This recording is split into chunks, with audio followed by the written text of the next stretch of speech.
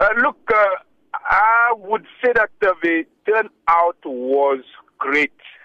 Seeing the different colors of the 54 African continent on the street of Johannesburg, people united, standing side by side, walking together, saying no to xenophobia. It was great, and that's what we were looking for.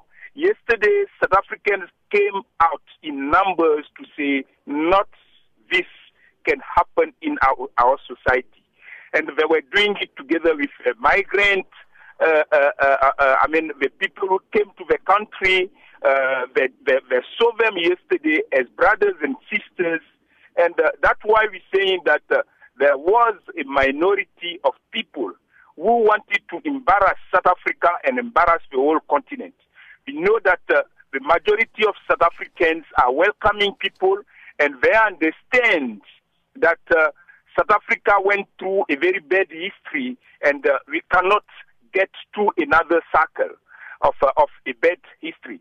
So South Africans understand that they have to live side by side with the rest of the people on the continent. Mr. Bafu, do you think that a march is an effective tool to convey a message like this? Yes, because when people don't come out, you don't know what everyone is thinking. You don't know if everyone is xenophobic. But yesterday, South Africans demonstrated that no, we are not xenophobic.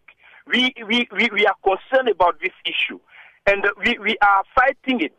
We know that we have our challenges, but our challenges cannot be resolved if people are chasing each other on the streets.